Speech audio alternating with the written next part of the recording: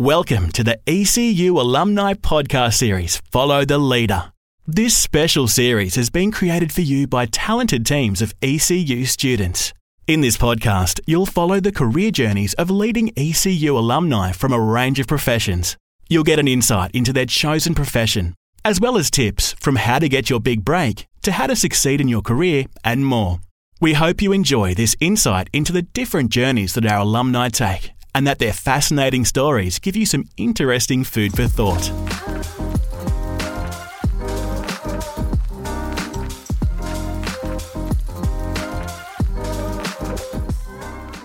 Welcome to the ECU Alumni Podcast. My name is Cian Caton and I am very excited to be here with Angela Nicholson.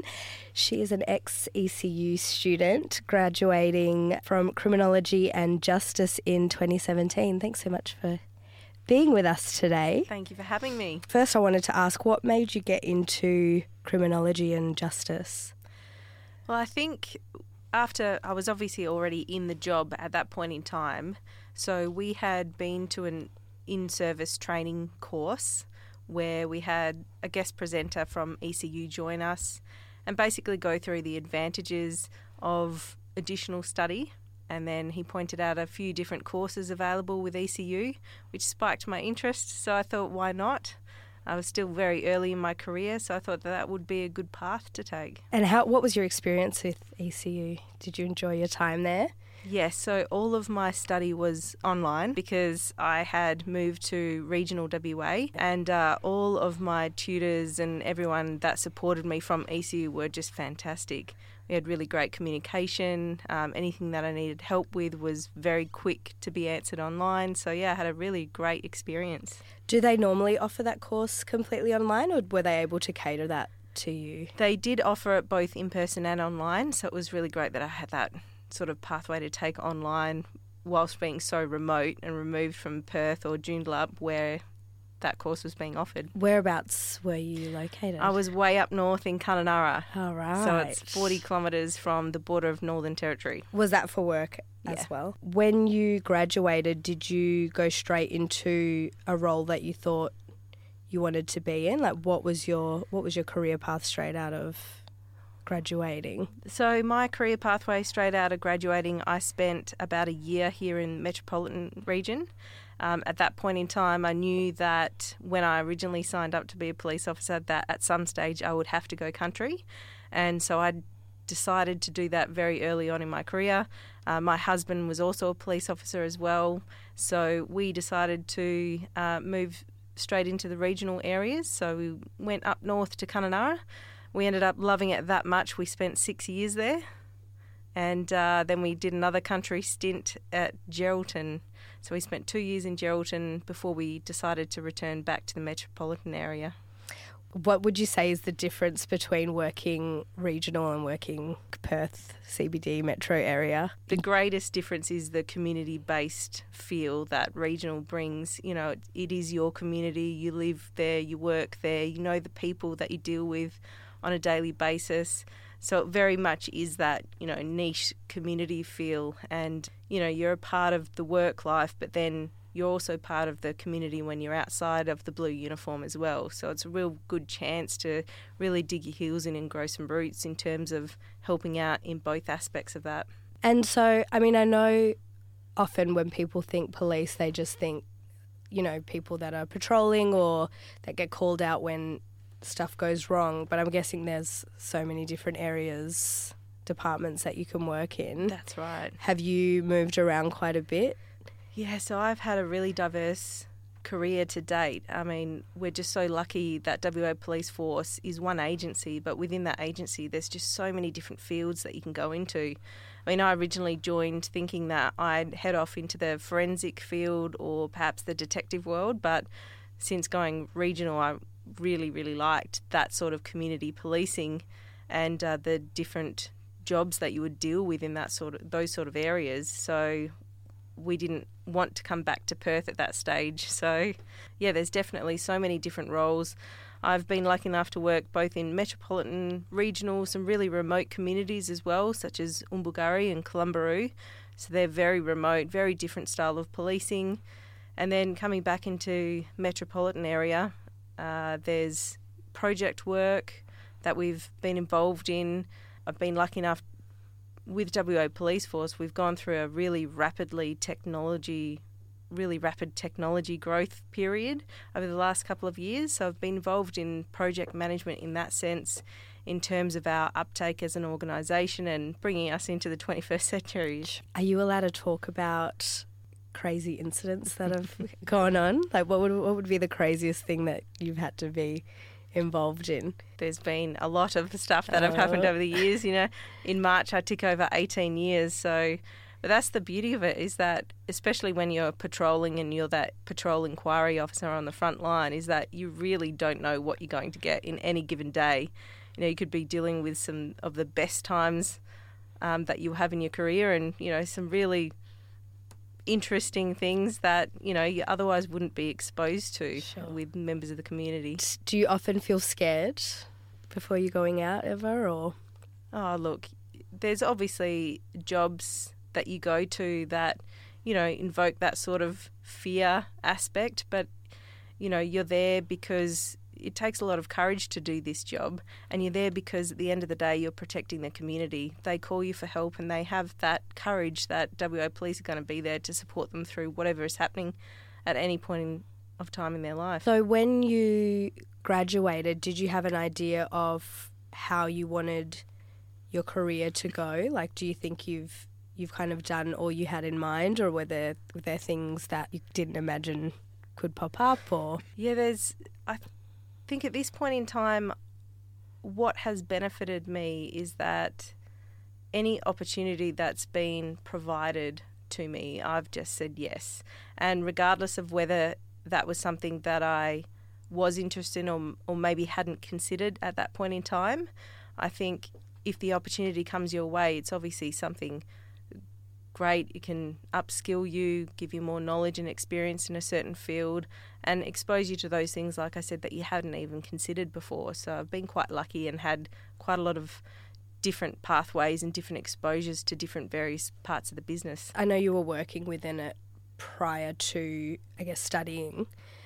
Do you think studying has helped you within your career, or do you think you could have managed without? Most definitely the study has helped me.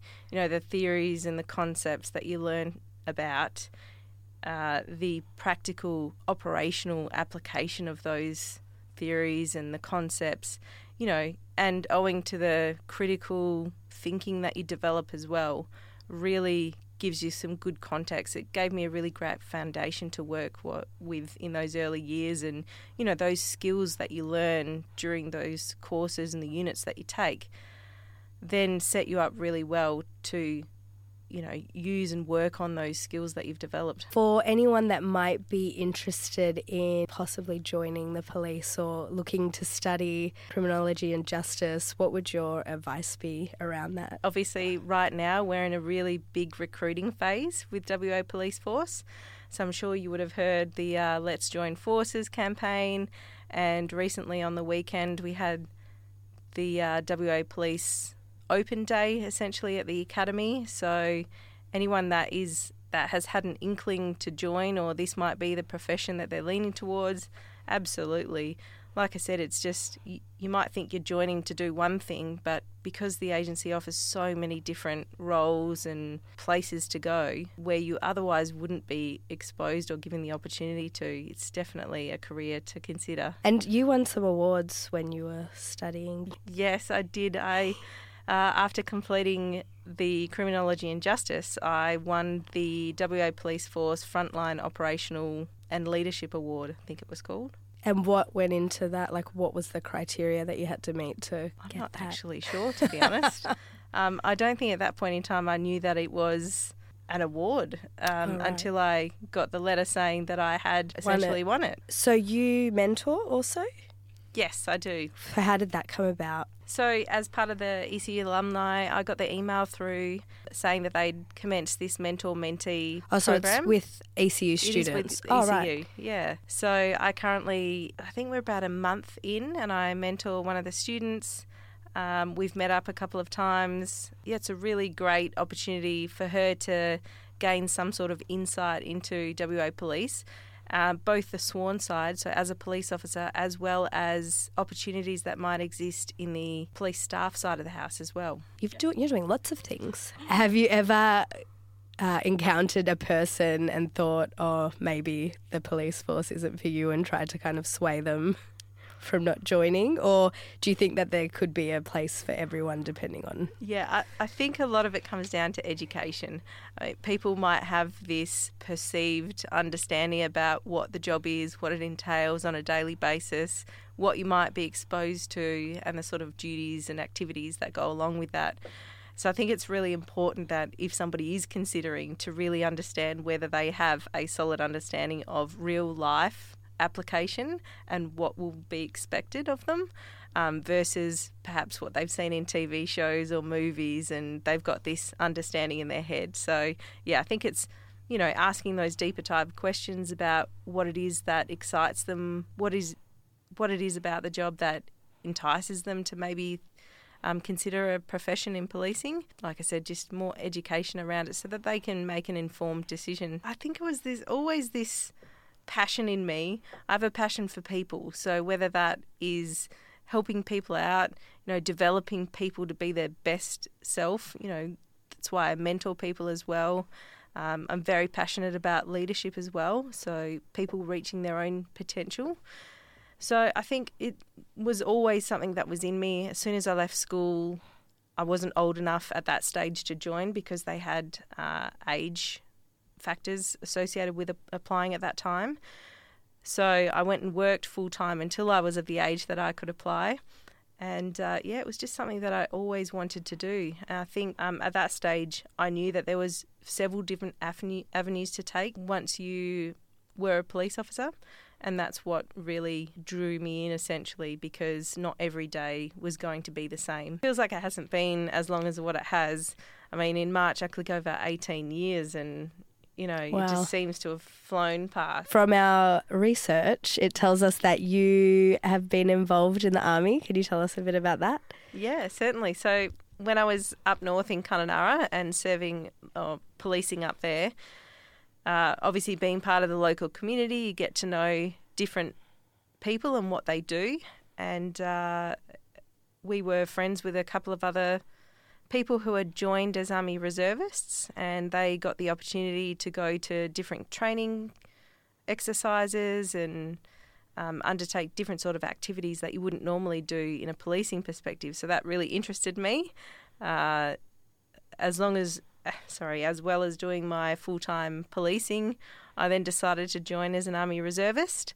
So I went over to Corker and did the 4 weeks initial basic training, and I actually really, really enjoyed my time. I made some really great friends who I'm still in contact with now. Would you say you preferred the Army or policing? Look, I definitely prefer policing. However, the Army ticked a lot of boxes for me because I'm very organised. Right. And everything has a place and everything's in its place, and that's what the Army, especially the basic training, was all about. Sure. Is that they had a certain way of doing things, and it was easy to follow because you knew what the expectation was from the very first day. So it was very easy to fall into a routine, essentially. So the 6 months of police training at the academy, so they'll go through a series of, legal training, physical training, learning how to use the accoutrements that you've got on your belt. So you'll learn how to shoot, you'll learn, use of force in terms of when and how to use the accoutrements that you have, as well as driver training. So obviously you'll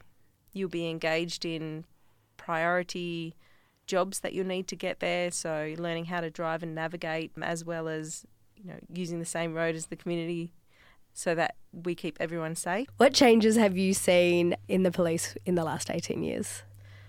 So there's been a lot of changes in terms of how we operate and what resources we have at our disposal. So you would have seen, media coverage lately of, our technology advances. We've now got phones that have applications at our fingertips that help us do our job better out on the front line.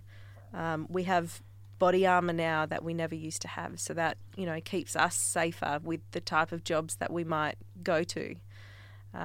We've got body-worn camera as well as another technological advancement, that records what we do and how we go about the jobs that we go to as well. So, these are all very important resources that we've now got that we never used to have. So, as time changes, what we have and how we utilise those things really help us out. Yeah, I've noticed actually something that didn't used to happen before, but getting texts about missing people like that are kind of close by. Does it only really go to numbers that you have listed close by the area? Yeah, so I think it has a lot to do with the geofencing of that particular area. So obviously using the telecommunications and what users they have in that given area at that time. Obviously, because if you had a loved one go missing, you'd want us to find that person in the least amount of time as possible. So, everyone has eyes and ears on the street that can help us essentially in finding these people and returning them to their loved ones or, keeping them safe. So you've been in a lot of departments in the 18 years that you've been policing. Is there anything that you can see yourself doing in the future or that you would potentially want to do? I've recently been promoted to Senior Sergeant. So at that level, you get the opportunity to be an officer in charge of a police station. So that could be a local police station, sort of where you live. And, that really excites me. To lead a whole police station in how they then police the community is something that really interests me and something that I would like to do in the future. So when you get that promotion, are you automatically in charge of a station? So when you get promoted to the rank of Senior Sergeant, there are various different positions at that rank within the organisation, and then depending on where you want to go, you make application to a particular position, and then if you essentially are successful in getting that position, then you can essentially be an officer in charge. We're going to finish with a game. Okay.